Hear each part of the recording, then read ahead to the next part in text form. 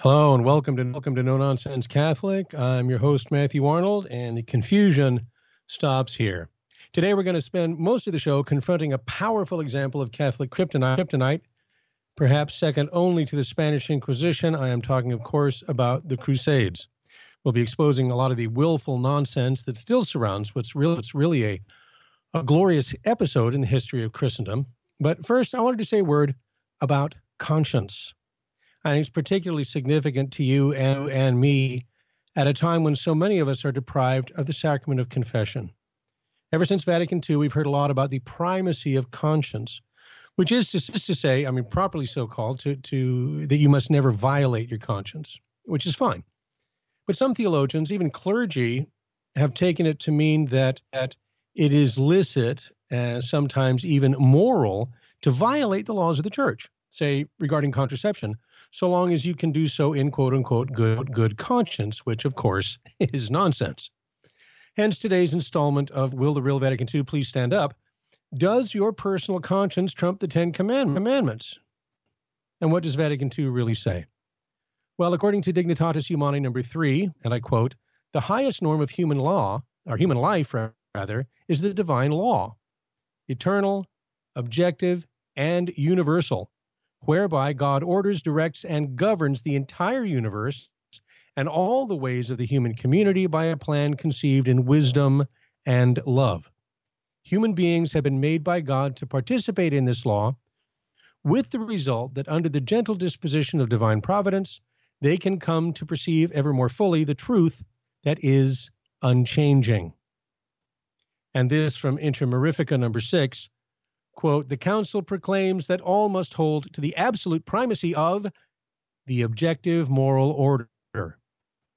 That is, this order by itself surpasses and fittingly coordinates all other spheres of human affairs. For human beings who are endowed by God with the gift of reason and summoned to pursue a lofty destiny are alone affected by the moral order in their entire being. And likewise, if human beings resolutely and faithfully uphold this order, they will be brought to the attainment of complete perfection and happiness, unquote. So what does all of that mean? It means, according to Vatican II, if you want to be happy and rational and fully human, which includes going to heaven, you must obey the law of God. Furthermore, the Council says that truth doesn't change. The Church's traditional teaching has not changed. The law of God is the highest norm by which Catholics must govern our lives. And I don't think this can be overemphasized in today's world, where so many conflicts between virtue and vice plague our Western culture. You know, moral questions are a matter of constant debate in our society. As Catholics who enjoy the right to vote, we have an obligation to exercise that right and support candidates of Christian principles. Because, and this has often been stated by conservative commentators, you know, certainly over the 20 some odd years that I've been Catholics, they often say that U.S. Catholics could change the course of our country in the direction of Christian virtue in a single generation if we would just vote exclusively for pro-life and pro-family candidates. You know, what they're requesting, in essence, is that Catholics should vote their conscience. And the trouble is that Catholic voters who gave us the likes of Barack Obama and Joe Biden and Nancy Pelosi do vote their conscience. You know, their conscience is precisely the problem. And so what is it? Well, conscience is sometimes called the voice of God because it reflects the moral law, the law that St. Paul says is written on the heart. Conscience is nothing more or less than human reason exercising its natural function of distinguishing between good and evil. Like St. Paul admonished the Romans, he said, no one with the use of reason can be ignorant of basic moral precepts. For example, that stealing is wrong and to love and respect your parents is morally good. Long before Moses came down from Sinai with the Ten Commandments, Cain knew very well that he had done evil when he murdered his brother Abel. Vatican II, once again, in Gaudium et Spes, number 16, it says, in the depths of their conscience, human beings detect a law that they do not impose upon themselves, but which holds them to obedience. In a wonderful manner, conscience reveals that law which is fulfilled by love of God and neighbor. Hence, the more right conscience, this is important, the more right conscience holds sway, the more persons and groups turn away from blind choice and strive to be guided by the objective norms of morality. Conscience frequently errs from invincible ignorance without losing its dignity. The same cannot be said for a person who cares little for truth or goodness, or for a conscience which by degrees grows practically sightless as a result of habitual sin. Okay, let's unpack that. Catholics must never violate their conscience, hence the primacy of conscience. That's where that comes from. But for Catholics to fruitfully follow our conscience, if you're going to let your conscience be your guide, it has to be a well-formed conscience. Now, obviously, morality doesn't change, but the problem is that our conscience is fallible and can be mistaken. And that means that we have an ongoing obligation to conform our conscience to the moral law of God. So you would have an erroneous conscience if you think something that's wrong is right, or if you think something that's right is wrong. And that comes from ignorance or a faulty understanding of God's law. And this is where primacy of conscience comes in. If you have a faulty conscience, and I mean to say, if through no fault of your own, you really don't know any better, then you're not responsible, you're not culpable for the evil that you do by following your conscience. So as an example, a classic example would be a child who lies to save his little sister from being punished, because he feels that it's his duty to protect his sister, and he thinks that's more important than his duty to tell the truth. So he has an erroneous conscience, and therefore he's not committing a sin. Now, on the other hand, if you think something that is right is really wrong, and you do it anyway, then you are guilty of sin. Because even though the thing that you did wasn't really wrong, you willed to do something that you thought was wrong, and thereby violated your conscience. So in both cases, you can see why we have the obligation to strive for correct knowledge by studying religion. And that's why St. John Paul II said that catechesis is for everyone, even for the elderly and not just for children. Because conscience may be God's voice within us, but that voice is often drowned out by other voices, the voices of the world and the flesh and the devil. And it's only by having a well-formed conscience that we can be sure that the voice that we hear is really God's voice. Dignitatis Humanae, number 8, Vatican II again says, and I quote, "Many pressures are brought to bear upon the people of our day, to the point where the danger arises lest they lose the possibility of acting on their own judgment. On the other hand, not a few can be found who seem inclined to use the name of freedom as a pretext for refusing to submit to authority and for making light of the duty of obedience," unquote.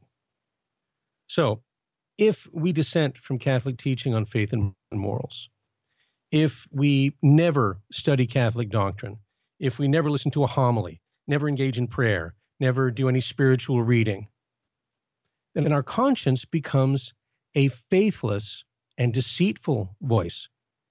It becomes, in our Lord's words, a blind guide, a dead member of the body, right? It's like when a Catholic says, "I'm following my conscience," that often means he's just yielding to his own disordered desires.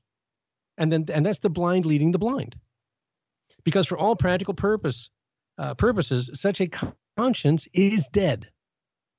Just like a Catholic in mortal sin remains a Catholic, but is a dead member of the body of Christ. So Catholics that flaunt the teaching of the Church, Catholics who refuse obedience to lawful authority in matters of faith and morals, and who encourage others to do the same, are not acting in good conscience.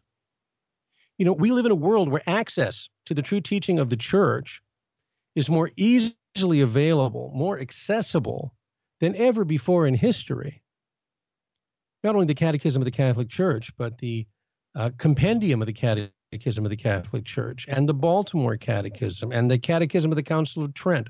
All of these things are available online for free in English, as is the Holy Bible in several translations, from the classic Douay Rheims all the way up to the New American Bible and everything in between.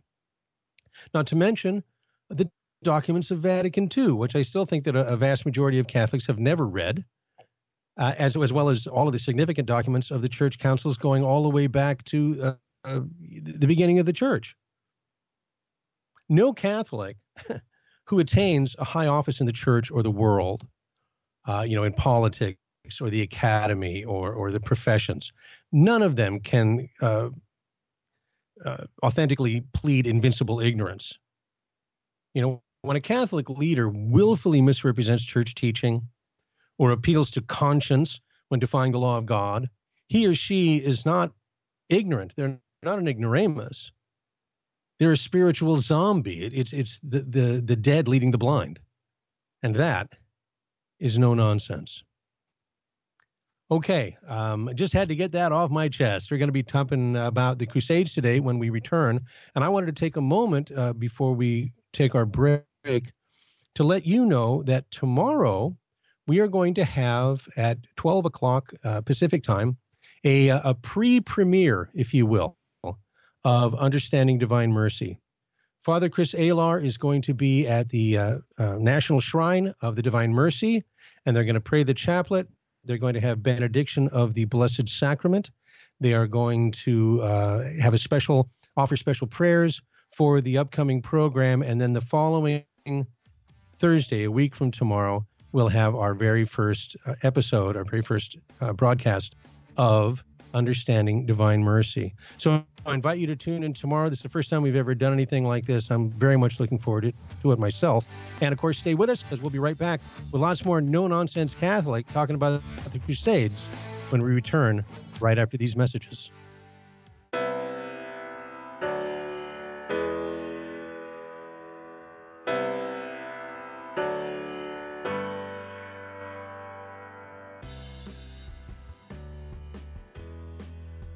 Welcome, Daniel. You're on the line. What's on your mind, brother?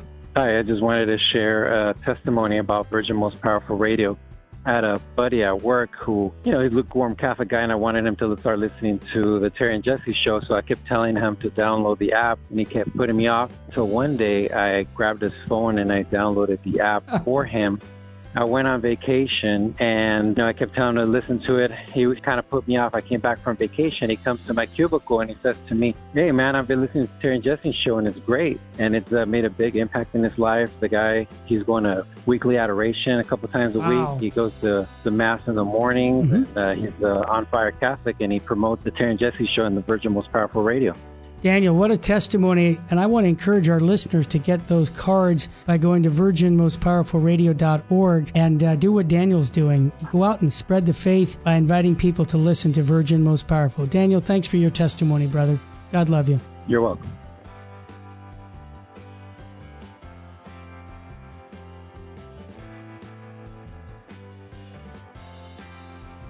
Jesus said in Luke 17, "When you have done all that you were ordered to do, say, 'We are unprofitable servants. We have only done our duty.'"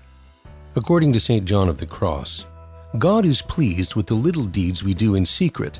He takes more pleasure in these than in a multitude of grand works that we may do out of the desire to be seen by others.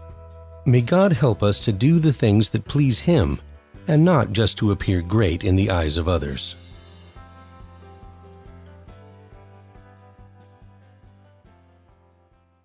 This is Terry Barber. I want to thank you for your support here at Virgin Most Powerful Radio. Here's an easy way to do it. If you're going to sell or buy a house, call Real Estate for Life, 877-543-3871, because they're going to get you a Christ-centered agent to purchase your home or to sell your home. And at the close of escrow, a portion of his commission goes right back to Virgin Most Powerful Radio. Call 877-543-3871. Thank you so much for your support.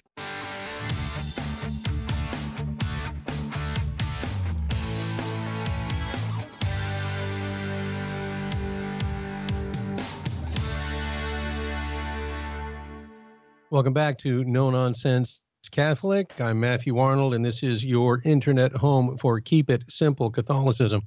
A little different on this week's No Nonsense Catholic. We usually do several segments and several different topics. Today we are going to focus on a particularly virulent kind of Catholic tonight, which concerns an episode of Catholic history that suffers from an excessive amount of nonsense, and that is the Crusades. The Crusaders are routinely portrayed as unprovoked aggressors, greedy pillagers, medieval colonialists, all of which is absolute nonsense. The Crusades were not wars of conquest. They were in fact, defensive wars. Furthermore, the Crusaders weren't religious fanatics on the one hand or greedy opportunists on the other, because there was, frankly, no profit in the Crusades materially. They didn't profit in the either earthly treasure or even in converts to the Catholic faith. Now, I've been an armchair medievalist for something like 40 years. And one of the best things about being a medievalist these days is that as a Catholic, it puts me in touch with the fact that secular scholarship is really dispelling a lot of the myths that have surrounded the Crusades and the Middle Ages in general for generations. So on today's program, we're going to take a no-nonsense look at the holy wars of the Middle Ages and discover the truth about the Crusades. Now, one of the first objections is that the Crusades were wars of unprovoked aggression against a peaceful Muslim world. Those mean Christians went to the Middle East and just started taking stuff away from the poor Muslims who were just minding their own business. Well, this is exactly backwards. From the time of Muhammad himself, Islam was spread by the sword. From the very beginning, Muslims sought to conquer the Christian world.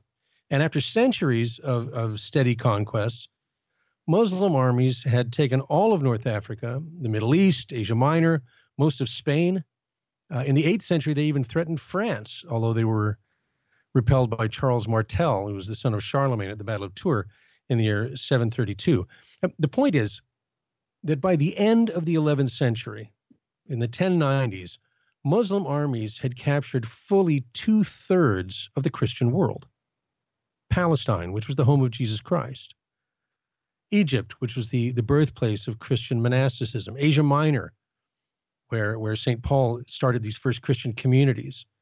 You know, in the days of Muhammad, what we call the Holy Land was thoroughly Christian. In fact, the Middle East, it was the Middle East and not Europe that was the center of Christianity.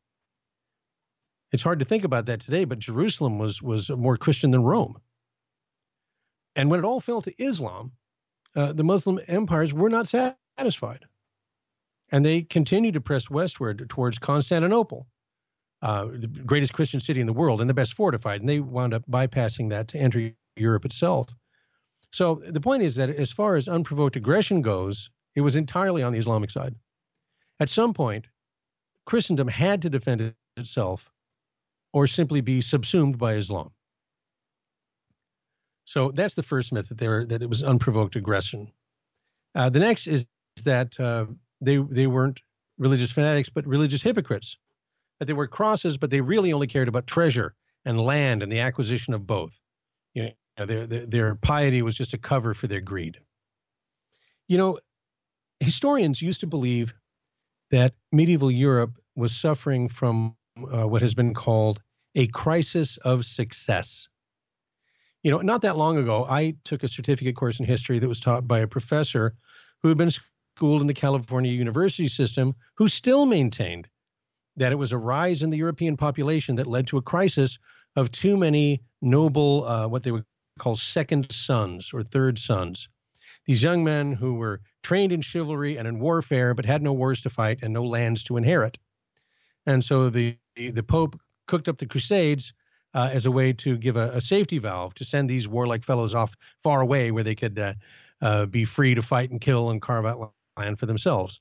But again, this is nonsense. And I must say, I'm weirdly proud of the fact that it was medievalists who, ironically, were the first, or among the first anyway, to really utilize the internet by digitizing and sharing historical records that were, previously inaccessible. You would have to fly someplace and, put on cotton gloves and go into the, because it was too expensive to reproduce these things as books. But to do it digitally was cheap and effective. And then we have the advent of the computer database, which made comparisons of these various documents possible really for the first time. And it absolutely exploded this particular nonsense about the crisis of success. We now know that it was the sitting lords and the first sons of the European nobility that answered the Pope's call in 1095, as well as the later Crusades. And you also have to remember there were no standing armies in medieval Europe. The nobility and the commoners were bound together by oaths and by the land itself. Maintaining an army was and is ridiculously expensive. And more than one medieval lord actually bankrupted himself over his crusading. Many were forced to sell or mortgage their lands to gather the necessary funds. And they were not proto-colonialists. They had no desire to remain in the Holy Land after retaking Jerusalem. Actually, the crusading vow was just to pray at the Holy Sepulchre, which was impossible because it was a fortified city in the hands of the Muslims. So they had to retake it in order to fulfill that vow, go to the Church of the Holy Sepulchre to pray at the grave of our Lord, his empty tomb. But not unlike modern soldiers, those medieval crusaders were, they were proud to go and do their duty, but they wanted nothing more than to get it over with and go home. And after really the spectacular success of the First Crusade, with Jerusalem and much of Palestine in Christian hands, what came to be known as the Crusader Kingdom, virtually all of the Crusaders did exactly that. They went home. Only a virtual handful remained behind to govern these newly won territories. The Crusades were also notoriously bad, plunder-wise. Maybe some Crusaders dreamt of wealthy and opulent eastern cities that were ripe for the picking, but virtually none of them ever even recouped their expenses. So the question then arises, why did they go? Why go on crusade in the first place? And it's because the Pope offered a plenary indulgence. They went to free the Holy Land and to atone for their sins and to win salvation by, doing good works in a state of grace. In other words, they went to aid their Christian brothers and sisters in the East because they took seriously the words of Christ, "Greater love hath no man than this, than to lay down his life for his friends." And they endured ruinous expense and hardship because they took seriously the words of Christ, "He that taketh not up his cross and followeth me is not worthy of me." And they did not go in pursuit of worldly wealth, but to store up treasure in heaven, where neither the rust nor moth doth consume, and where thieves do not break through nor steal. Okay, number 3 on the hit parade here is when the Crusaders did capture Jerusalem in 1099, they sacked the city. They massacred every man, woman, and child in the city until the streets ran ankle deep in blood. Okay, really? Well, first off, we should start with some context. The accepted moral standard in the medieval world was that a city that was besieged and resisted capture, that had to be taken by force after a long siege, belonged to the besiegers. Not just the buildings and the goods, but the people as well. And that is why every walled town, every castle had to weigh carefully whether it could hold out against a siege or not, or whether it should negotiate terms of surrender. Because if you surrender, then there's also, for Christians, there's all sorts of rules that had to be observed. All right. Now, in the case of Jerusalem, the defenders resisted right up to the end. They had even poisoned all of the wells outside the city when they heard the Crusaders were coming. And they taunted them from the walls while they were out there, dying of thirst and so forth. And they really reckoned that the walls of the city would keep the Crusaders at bay until relief could arrive from Egypt. Well, as it turns out, they were wrong, and spectacularly so. And when the Crusaders finally came through a breach in the wall, Jerusalem was put to sack, and many were killed. But at the same time, it wasn't every man, woman, and child. Many others were set free, some were ransomed, and so on, which is typical in that kind of warfare. Now, by modern standards, that might seem brutal. But on behalf of Christian chivalry, on behalf of medieval knighthood, allow me to point out that far more innocent men, women, and children are killed by bombing in modern warfare than were ever put to the sword in the sack of a town. What we rather callously refer to as collateral damage is innocent lives. And that would have been shocking to knights of the Middle Ages. And it's also worth noting that in those Muslim cities that surrendered to the Crusaders, the people were left unmolested. They retained their property. They were allowed to worship in their own religion. Also, Godfrey de Bouillon, who was the leader of the First Crusade, strongly condemned the sacking of Jerusalem. He thought it marred an otherwise noble victory. And he was offered the kingship of Jerusalem. And he refused the title, although he remained as the defender of the Holy Sepulchre, because he said, and I quote, "I will not wear a crown of gold in the city where my Savior wore a crown of thorns." Now, as for the streets running with blood, I mean, no historian accepts that as anything other than a literary convention. And this goes back to contemporary accounts by the likes of Jacques de Vitry, who wrote about the horrific sight of the sack of Jerusalem. And he employed hyperbole to make the sack of Jerusalem fit into like a biblical proportion. But really, then as now, Jerusalem is a big town. The amount of blood necessary to fill the streets to a running depth of 3 or 4 inches would require more people in the blood of more people than lived in the whole region, let alone in the city. And I can recall reading another contemporary account where it said that the blood at the Temple Mount ran all the way up to the horse's fetlocks, which is a depth of 3 or 4 feet. Obviously, this is meant for the readers back home to talk about how complete this victory was. Okay, so were the Crusaders, weren't they just colonists? Wasn't this just kind of medieval colonialism dressed up in religious hypocrisy? And of course, the answer to that is no. It's important to remember a little something about the Middle Ages. And first off, that the Western world was not the powerful, dominant culture that was venturing off into some primitive or backward region in order to exploit the people and the resources. It was the Muslim East that was powerful and wealthy and sophisticated and opulent. Europe was the third world in those days. And that has a lot to do with this charge of colonialism, and we're going to show why that doesn't fit when we return with lots more No Nonsense Catholic right after this. Stay with us here on Virgin Most Powerful Radio, and don't forget tomorrow the pre-premiere of Understanding Divine Mercy at 12 o'clock this Thursday. Be right back. Stay with us.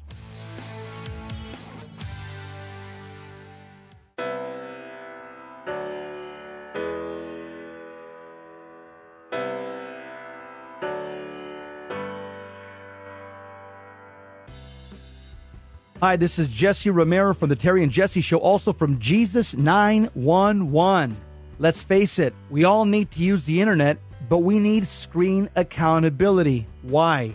Pornography is a huge problem, especially on the internet. And every time we tap into the internet, we get bombarded with images and temptations that degrade our humanity. So we need Covenant Eyes to block these pornographic sites and advertisements from infiltrating our lives.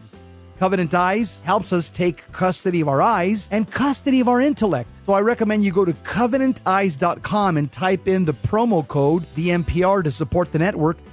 Protect yourself and your family from the imminent threats on the internet. It's www.covenanteyes.com, code VMPR, live porn free. Thank you for listening to Virgin Most Powerful Radio. Thank you. God bless you. Keep the faith.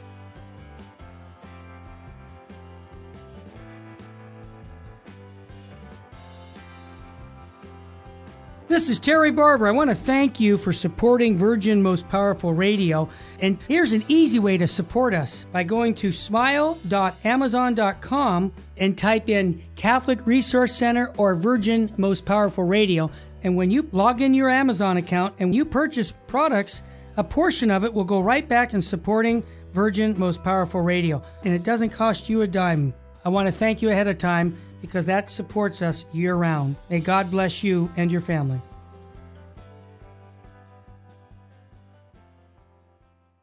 This is Terry Barber. I want to thank you for your support here at Virgin Most Powerful Radio. Here's an easy way to do it. If you're going to sell or buy a house, call Real Estate for Life, 877-543-3871, because they're going to get you a Christ-centered agent to purchase your home or to sell your home. And at the close of escrow, a portion of his commission goes right back to Virgin Most Powerful Radio. Call 877-543-3871. Thank you so much for your support.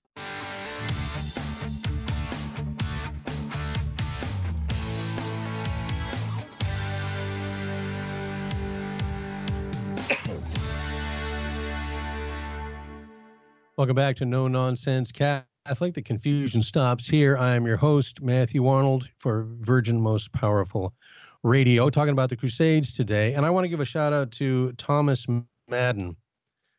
Dr. Madden, a professor of history, has written some books on the Crusades. And this list of objections is taken largely from a couple of interviews that he did with Zenit, the Vatican News Service, a number of years ago. And I will put links to those original interviews in the notes for the podcast when it goes up, so that you can check out the original for yourself.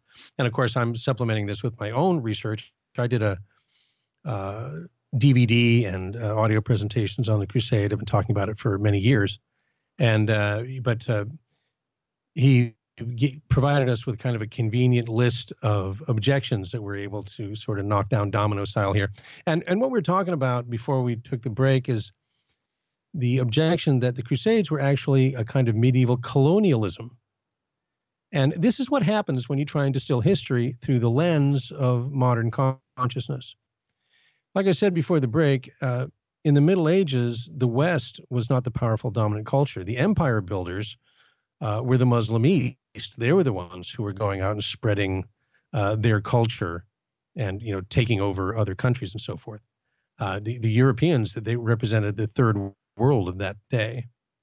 And the Crusader kingdom that was founded in the wake of the First Crusade, it wasn't a matter of, Catholic Europeans going to the Middle East to,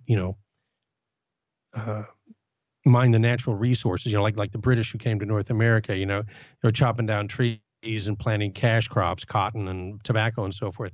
It was not like that at all. In fact, in the Crusader kingdom, the Catholic presence there was easily less than 10% of the population. And they were the rulers and the magistrates. They had merchants there. They were members of the military orders, which we might talk about next week, the Hospitallers and the Templars. But the overwhelming majority of the population in the Crusader states was Muslim, and there wasn't any real effort to convert them into anything but Muslims. All they wanted to do was keep the holy places open for the pilgrims.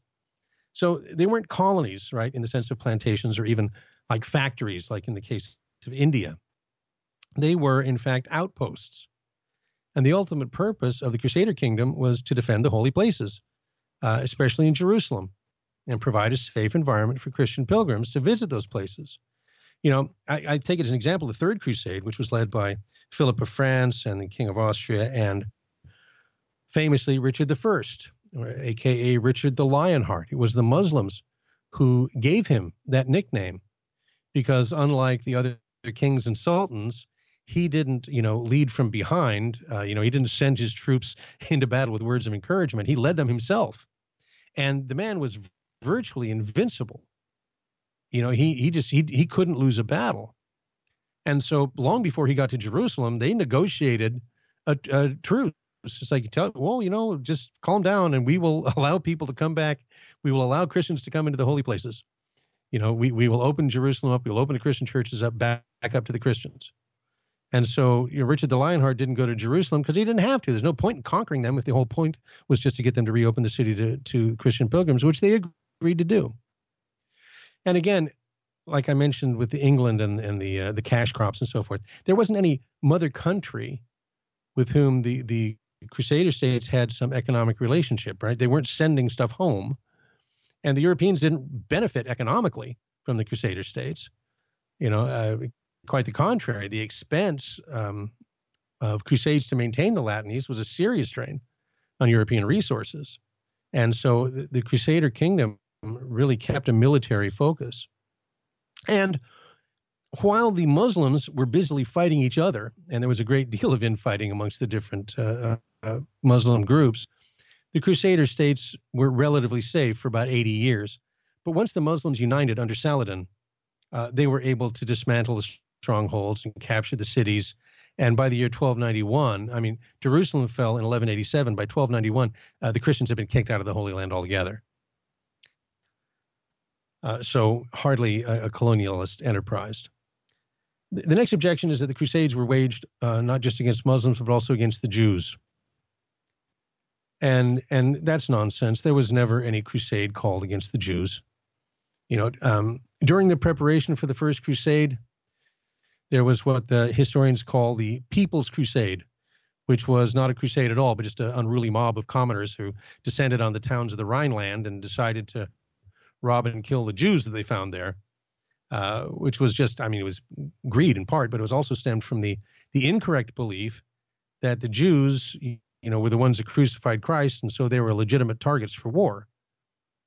Pope Urban II, the subsequent popes, vehemently condemned attacks on the Jews. Local bishops and other clergy did their best to defend them with, limited success. Later, when St. Bernard of Clairvaux preached the Second Crusade, there was a similar mob that assembled and killed many Jews in Germany. And St. Bernard himself went catch up with them and personally put a stop to it. Okay. Now, these are tragic events in our history, and they are an unfortunate byproduct of the Crusade enthusiasm, but they were not the purpose of the Crusades. And it all happened at home. They didn't even go to the Holy Land to make these attacks. And so to use a modern analogy, during the Second World War, there were American soldiers that committed crimes overseas, and they were arrested and they were punished. But it was never the purpose of American involvement in the Second World War to commit crimes. Okay. Also, we know in just war theory, unjust actions during a war don't, negate the justice of the war in the first place. The next one is that the tension between the post-Christian West and the Muslim world is a reaction to the Crusades. In other words, that modern terrorism is just a direct response to the Crusades. I remember Bill Clinton coming out and saying as much, after 9/11. And, there are various Muslim leaders today who refer to the Americans as the Crusaders and so on. But I can tell you that's just rhetoric. There's no historical link between the holy wars of the Middle Ages and modern Muslim aggression. And, it's important to remember, all the way up to the 16th century, the superpower of this part of the world, the Western world, was Islam. It was Muslim civilizations that were wealthy and sophisticated and immensely powerful empires. And the West was, in comparison, poor and comparatively weak. And it's also worth pointing out, with the exception of the First Crusade, virtually every other crusade launched by the West was a failure. Now, the Crusades were important because they slowed down Muslim expansionism, but they didn't stop it by any stretch of the imagination. Muslim empires continued to expand into Christian territories. They conquered the Balkans, much of Eastern Europe, right? Think of all those countries whose names end with Stan. Okay. Ultimately, Muslims even took Constantinople, which was the greatest and most fortified Christian city in the world. So from the Muslim perspective, the Crusades were insignificant and frankly inconsequential. And I'll quote Professor Madden here. He said, if you asked somebody in the Muslim world about the Crusades in the 18th century, he would have known nothing about them. They were important to Europeans because they were massive efforts that failed. However, during the 19th century, when Europeans began conquering and colonizing Middle Eastern countries, many historians began to cast the Crusades as Europe's first attempt to bring the fruits of Western civilization to the backward Muslim world. So in other words, it was Western, secular, revisionist history that portrayed the Crusades as these imperialist wars. And unfortunately, that distortion of history was taught in the colonial schools and became the accepted view in the Middle East and beyond. So when imperialism was discredited in the 20th century, our modern Islamists seized on this manufacture, this false image of the Crusades, in order to blame the West for all of their problems, right? Because they've been preying on the poor Muslims ever since the Crusades. And, that also then puts the religious aspect to it. Now, this next one, this is real Catholic kryptonite, because this is, how do you answer this? How are the Crusades, they're holy wars? How is that different from jihad or any other war of religion? Well, there is a big difference. For a Muslim, the world is divided into two abodes, right? There's the Dar al-Islam and the Dar al-Harb, the abode of Islam and the abode of war. So jihad is expansionist. Jihad is a war to conquer non-Muslims and put them under Muslim rule. And then the conquered are given a simple choice.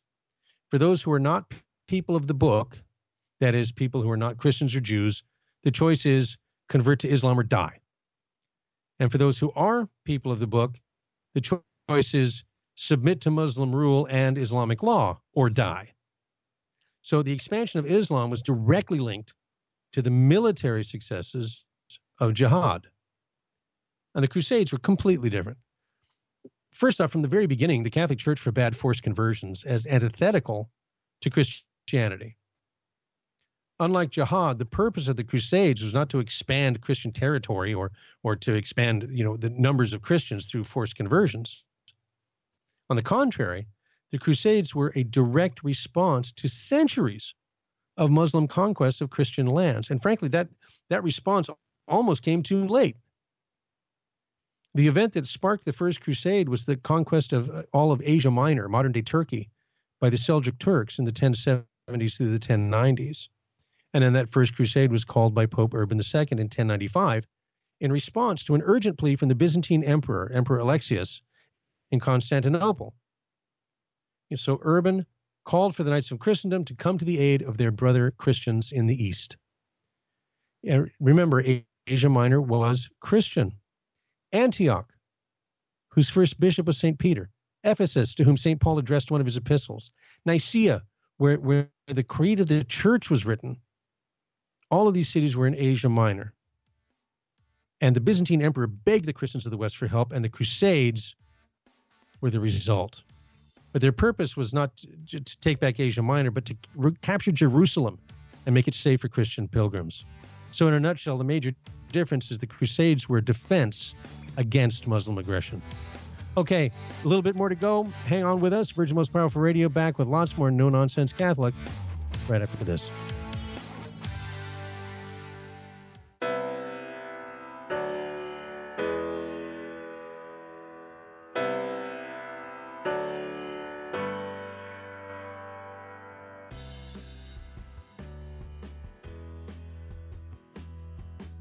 We got Ernesto from Long Beach. I just wanted to comment, and I just wanted to thank you guys. And I kind of wanted to encourage people that are listening, maybe that are not donating, because honestly, I got to be honest. I used to think you guys were a little too over the top. Yeah. That's right. If God gave us a lot, and I have the blessing of listening to all this. I just want to call all the people. I got 5 kids, and I don't make a lot of money, and I'm still donating to you guys. God bless you, brother. You're amazing. We have to do this. We have to do the extra. And it's not even the extra. People see it like it's extra. Kneeling for communion, saying your rosary, saying the Divine Mercy Chaplet. It is not extra. It's what the church tells us to do. Amen. You're a good man, brother.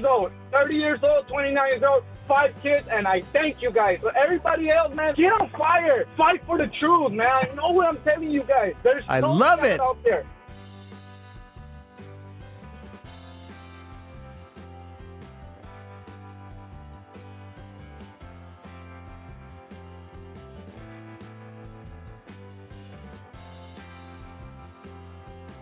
Sirach 11:24 says, "Do not say, I am self-sufficient. What harm can come to me now?" According to St. Catherine of Siena, presumption is like vermin burrowing at the root of the tree of our soul. If we do not uproot it with great care and humility, it will eventually destroy the soul.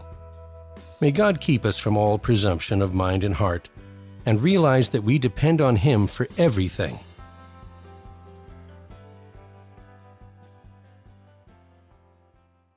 This is Terry Barber. I want to thank you for your support here at Virgin Most Powerful Radio. Here's an easy way to do it. If you're going to sell or buy a house, call Real Estate for Life, 877-543-3871, because they're going to get you a Christ-centered agent to purchase your home or to sell your home. And at the close of escrow, a portion of his commission goes right back to Virgin Most Powerful Radio. Call 877-543-3871. Thank you so much for your support.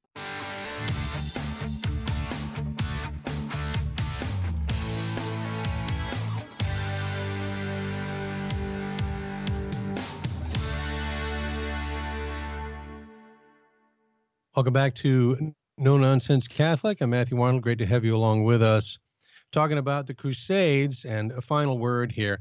The Crusaders did not set out to convert the Muslim world. Our own Dr. Ed Mazza did his doctoral thesis on St. Raymond of Peñafort, who was among the medieval theologians who tried to dialogue with the Muslims. I think he was a Dominican, one of the Mendicant orders. And he really helped to set the tone for modern religious tolerance. Dr. Ed's thesis became the book called, from Angelico Press, it's called The Scholastics and the Jews, Coexistence, Conversion, and the Medieval Origins of Tolerance. Yeah, you don't really associate religious tolerance with the Middle Ages, but that's in fact where it came from. Now, their efforts at converting the Muslims was not a success, I think, largely due to the fact that under Islamic law, then as now, a Muslim who converts to another religion faces the death penalty. But this was altogether separate from the Crusades. And in a sense, I think they were following in the footsteps of St. Francis Assisi himself, who, contrary to his popular image as a pacifist and a plaster bird feeder, actually was a vigorous defender of the justice of the Crusades. He said the Crusades were just so long as the Muslims refused to accept Christ and held on to Christian lands that they had taken unjustly by force. And risking torture and death, and this, again, Jacques de Vitry was a contemporary chronicler who wrote about St. Francis's episode in Egypt, we're going to talk about in a second, within 5 or 6 years after it happened, back in 1219. Anyway, St. Francis went with some companions to Egypt, and in the city of Damietta, he crossed enemy lines and was received by the Sultan of Egypt, Malek el-Khamel, the nephew of the great Saladin. And Francis, he had this is St. Francis's idea of ecumenism. He says, let's build a big bonfire, and I'll go in, and you can send your imams in, and we'll see which of us God chooses to protect. Okay, not surprisingly, the Muslim scholars didn't want to have anything to do with this. So Francis then proposes to go into the fire alone, but under the condition that if he emerged unharmed, then the Sultan, would accept Jesus Christ as his personal Lord and Savior.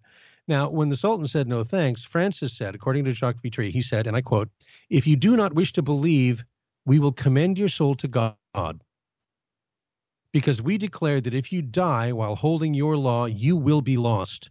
God will not accept your soul." That was not very ecumenical, was it?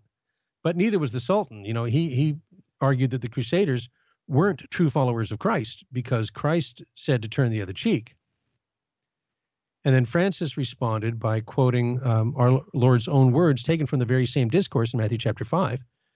"If their right eye scandalize thee, pluck it out and cast it from thee."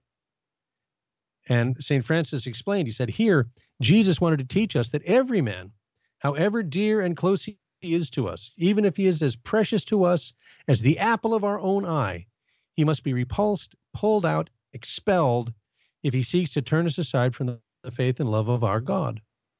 And that's why it is just that Christians invade the land you inhabit, for you blaspheme the name of Christ and alienate everyone you can from his worship. So St. Francis's dialogue with the Sultan was one of conversion to Jesus Christ. And Malek el-Khamel was so impressed that he allowed Francis and his companions to preach the gospel in Egypt. And he even asked St. Francis to pray for him. He said, "Pray for me that God will deign to reveal to me the law and faith which is most pleasing to him." So St. Francis's attempt at accord with the Muslim world would actually have some far-reaching consequences, because after the Crusader kingdom fell, it was the Franciscans. Of all the Catholics, of all the religious orders, it was the Franciscans who were allowed to stay in the Holy Land as the custodians of the holy places. And that's no nonsense. Now, after the fall of Jerusalem in 1187, there was, as I said before, never another successful bid to retake the Holy City. The Second Crusade was preached by Bernard of Clairvaux at the behest of Pope Eugenius III. And when the Second Crusade was a failure, a lot of people blamed Bernard of Clairvaux. And he ultimately, was compelled to defend himself. He explained the failure of that crusade. Well, he explained it the same way that Christians would explain the failure of the subsequent crusades, which is the same way that the Jews of the Old Testament understood their various defeats. God withheld victory from his people because of their sins.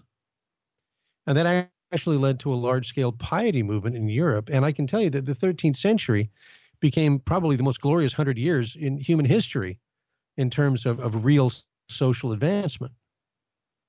Now, someone might ask, well, based on what you said about the Crusades, why did St. John Paul II apologize for them and even condemn the Crusades? Well, actually, the answer to this one is easy. St. John Paul II did no such thing.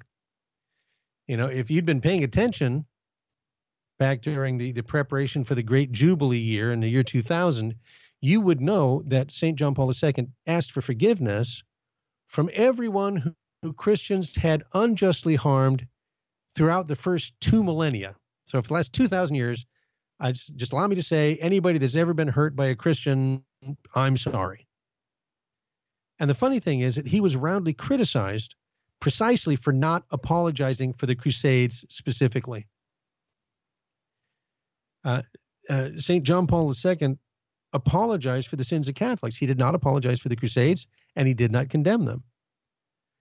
Now, it was also widely reported that St. John Paul apologized to the Orthodox Patriarch of Constantinople for the sack of Constantinople back in 1204. That was a tragic incident where Crusaders actually sacked a Christian city. But St. John Paul II, actually, he didn't apologize. He just reiterated what his predecessor, Pope Innocent III, said back in the 13th century, that it was a tragic event, which Pope Innocent did everything in his power to avoid. And what you can say is that St. John Paul II apologized for all the historical sins of Catholics, and that would include those who took part in the sack of Constantinople or other atrocities of the Crusades. After all, in the words of Shakespeare's Henry V, no king ever went to war with all unspotted soldiers. But St. John Paul did not apologize for the Crusades, and he did not even apologize for the outcome of the Crusades. All right, having said everything that we've said, in closing, we can make several conclusions about the Crusades. Number one, the Crusades were a defensive gesture. Christians were clearly justified in defending themselves against Muslim aggression. Number two, it was also fitting for Christians to try and regain the Holy Land, which the Muslims had taken by force from Christian hands. Number three, at no point did the Crusaders ever try to forcibly convert the Muslims, nor did they ever attack the Muslim homeland of Arabia. They only ever tried to retake formerly Christian places that had been unjustly seized by the Muslims. Number four, it was and is justifiable for Christians to defend not only themselves, but the innocent and the helpless, which is precisely what the Crusaders were doing. And then point number five, lastly, there were certainly abuses during the Crusades, but Catholic just war theory tells us that an immoral action during a war does not diminish the justice of the cause of the war. So immoral actions should be condemned, the way Godfrey of Bouillon condemned the sack of Jerusalem, or the way the Pope Innocent III condemned the sack of Constantinople. But the war itself remains just. In the final analysis, it emerges as an incontrovertible fact of history that for all of their faults and their failures, the Crusades saved Christendom and really Western civilization itself from certain extinction. I'm going to give a final word to Father John Hardon. He wrote, and I quote, "It is sad that sometimes God must permit tragedies to unite Christians in love and common purpose. God does not always grant victory in the way man desires, but God always answers prayers which have a noble intent. God protected his church through the sacrifices of his people, for the faith was more strongly instilled in their hearts. At the time of the Crusades, common Christians saw in the movement a challenge to devote themselves and all their property to the cause of Christ. In sacrificing for Bethlehem, Nazareth, and Jerusalem, they were sacrificing themselves for Jesus. And that's no nonsense." Okay, that's been our no-nonsense look at the Crusades. You know, if you're interested in more, Professor Madden has a great book called A Concise History of the Crusades. You might be interested in reading Dr. Ed's book, The Scholastics and the Jews. I also did the DVD, Fire and Sword, The Crusades, for St. Joseph Communications, and an audio series, Fire and Sword, Crusades, Inquisition, and Reformation, that covers these major parts of history. And next week, we're going to actually tackle a connected topic, which is the Knights Templars, something else that is a piece of Catholic history that has been turned into Catholic kryptonite.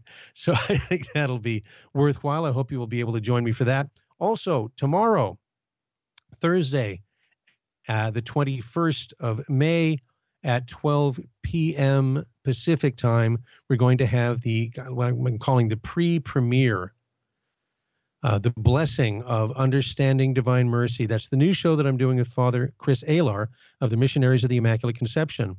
We're going to have a show every week on Thursdays at noon, and of course it'll be on the podcast and YouTube and all that, so you can look at it on demand. But we'll be live every Thursday at noon and talking about the Divine Mercy. And I think at this time it's really, really relevant to people's lives. I think that the work that they're doing is really astounding. And I think it's really astounding what Father Chris proposed, which is that tomorrow they're going to have a Chaplet of Divine Mercy that they will pray at the National Shrine in Stockton, and they're going to have benediction with the Blessed Sacrament, and Father Alar is going to ask for God's blessing on our on new enterprise here, Understanding Divine Mercy, and it's all going to be on YouTube and on the app and on the website. You just go tomorrow at noon to Virgin Most Powerful Radio, however you listen or watch, and you will be able to experience that, and all of that in preparation for next week, a week from Thursday at noon Pacific time, when we're going to launch the very first episode of Understanding Divine Mercy with yours truly and Father Chris Alar, and I sure hope that you can join us for that. A final word, I just want to say thank you for everybody that's listening. I want to say thank you guys I've been watching the numbers of the show, and No Nonsense Catholic, I can see that people are embracing it. I think our numbers have kind of doubled pretty much every week since we've been on. It's been about 6 weeks now that we've had the new show in this time slot. So thank you very much for listening. Thank you for your kind words. Thank you especially for your prayers and also for your financial support of Virgin Most Powerful Radio. Can't do it without you. And we'll see you next time. Until then, may God richly bless you and your family. In the 1990s, I lived and worked in Hollywood. But when my wife Betty's mom took ill, we relocated to Orange County. And it was during this time in our lives that I converted to Catholicism. Once my eyes were opened to the truth, I couldn't learn enough about the faith. But I had less free time than ever, especially with a long commute. That's when I discovered the real value of Catholic audio. Listening to cassette tapes transformed my daily commute into a miniature retreat. And that's the beauty of Virgin Most Powerful Radio today. Since the podcasts are archived, you can listen anytime on our smartphone app. I know how listening to Catholic audio can bring you closer to Christ and His Church. So I encourage you to visit the App Store or go to vmpr.org and download the app today. It just might change your life. I'm Matthew Arnold for Virgin Most Powerful Radio. Virgin Most Powerful Radio, sharing the gospel with clarity and charity.